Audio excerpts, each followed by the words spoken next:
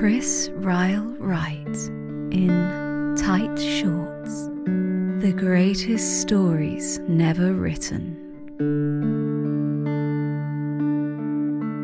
Hello, welcome back once again to Tight Shorts. This week's episode is sponsored by Ragamuffin Cheese Wheel and Olive Dispensary. This week's story: Two Drawers.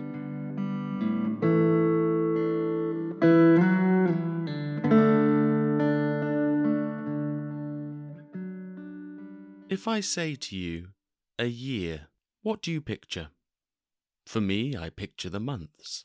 January, February, March, and on to December, in a line, going down, slightly at an angle, starting with January in the top right and December in the bottom left. For others, they see colours: blue for April, red for July, and so on. Some people see boxes and shapes. Others see graphs. We're all quite different in what we would consider to be simple things.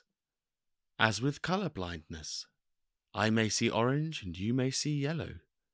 I may see green and you may see grey. Macy Gray may see blue, and blue may see William H.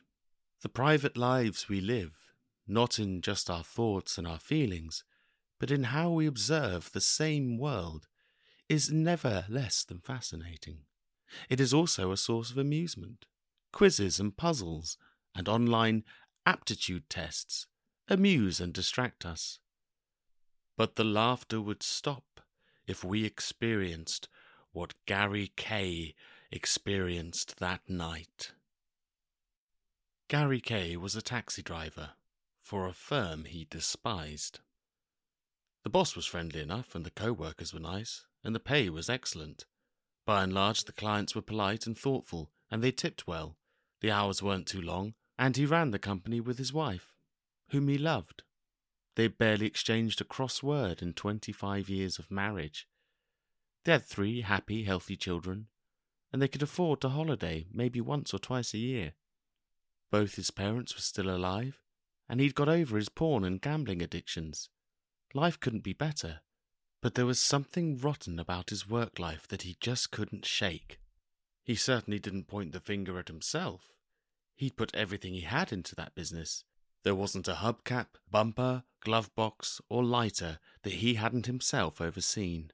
He kept regular checks with all his staff to make sure that standards were maintained. His wife manned the phones, or womaned the phones, as she liked to remind him. She was wonderful with the customers, always a friendly hello, and always made certain that wherever their destination, whatever time of night, between the hours of 8 and 9 p.m., they would arrive safe and sound. So what was it that Gary Kay could possibly have hated about this business, his very own business, the most popular taxi company for 3 miles? Well, what his wife didn't know, what in fact nobody knew, was that when Gary set that company up, he had to go for a meeting with one of the town councillors, Jesus McGarrigle. Jesus was a tough customer, a bit of a git. He was the gatekeeper to any new entrepreneurial ideas that happened in the town. His reputation wasn't good, but getting the nod from Jesus McGarrigle could be life-changing. So Gary went along, and he swallowed his pride and pitched his idea. As luck would have it, McGarrigle listened and agreed that the town was in need of a taxi service. However, he had one condition before he would hand out a loan to Gary. In exchange for £40,000 cash, McGarrigle demanded that every seat bore his image, that his features would be sewn into every bumrest of every passenger for as long as the company existed. And he had one final stipulation. The company had to be called Pooh Cheeks. Tight Shorts. It was late when the call came in to Pooh Cheeks taxis, about 5 to 9. At this time they'd normally be wrapping up for the night. Gary was already at the local petrol station, stocking up on his pepperamis and Scotch eggs, which he'd always bring home to his wife and they'd enjoy together in bed. Not in a sexual way. Not tonight, anyway. Because their plans were to change. "Hello, my dear, I require picking up." She knew that voice anywhere. It was Jesus. They'd sent most of the fleet home. It had been a quiet night, and Gary was the only one on. Through good fortune and timing, he'd normally been able to avoid it when Jesus rang. But he told his wife not to worry. It was only a short route, and he would take the fare, and he'd be back before midnight. "You're late. I've been standing in the cold now for 15 minutes, said Jesus as he got into the cab. "Oh, hello, Gary. Now, how the devil are you?" Gary could tell that he was drunk, by the slurred speech and the incoherent warbling. He could also smell it on him. Jesus was notorious for the amount that he could take in, and take up, if the rumours were to be believed. "Yes, sorry, Governor," said Gary. "It's been a late night, and I'm awfully tired, and I was just ready to clock off when—" "Oh, do stop rabbiting on. Take me to the Winchester Hotel and I will cross your palms with silver." Gary did as he was told, and the journey began. It was rainy that night. He had his wipers on. They only partially drowned out the sound of a rambling Jesus in the back seat. But it was something, he thought, and if he just focused on the road, this journey would be over in no time. "Are you coming to the carnival this year, dear boy?" said Jesus in the back, sniffing a line of cocaine off Gary's shoulder. "Oh, well, probably not, because carnival night's one of the busiest nights for us." "Oh, you must come. It'll be such a thrill. Come at least for the eye candy." Gary laughed, politely. He knew what Jesus was referring to. Every year for the past 25 years, Jesus' wife, Crayola, had been the carnival queen. It was due to an unfortunate deal struck when the carnival first began. Jesus was a young town councillor at the time and offered a significant cash injection on the terms that his wife would be allowed to be carnival queen every year. For the first 5 to 10 years, this was fine, but now it was a grotesque spectacle.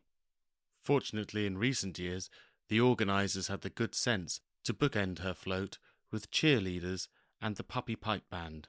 "Oh, well, your loss." Gary stopped at a red light, and he waited. "What are you doing, boy? Drive on, drive on." "Oh, I can't, Jesus, I'm sorry, but it's a red light."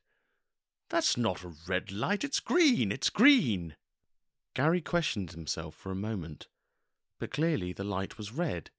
He'd been driving all these years, he knew a red light from a green light, but he couldn't be sure that Jesus wasn't slightly colourblind. There had long been rumours of Jesus mistaking his fireplace for a herb garden, and the local park for a smouldering inferno.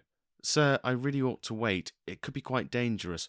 "Drive, boy, or I'll tell everybody how this business came about. Does your wife know?" Gary really couldn't afford for his wife to find out.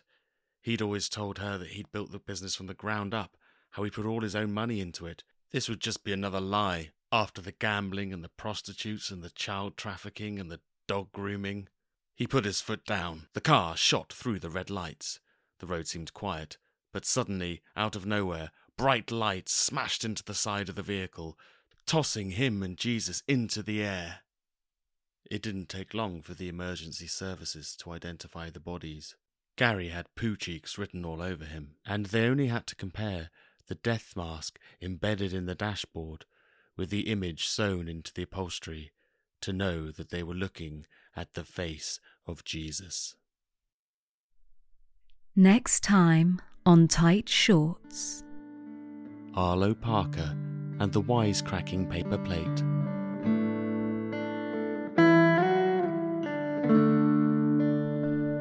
You have been listening to Chris Ryle Wright in Tight Shorts. Follow, share, and subscribe for more. Music by Rob Joy, with the voice of Jodie Elms.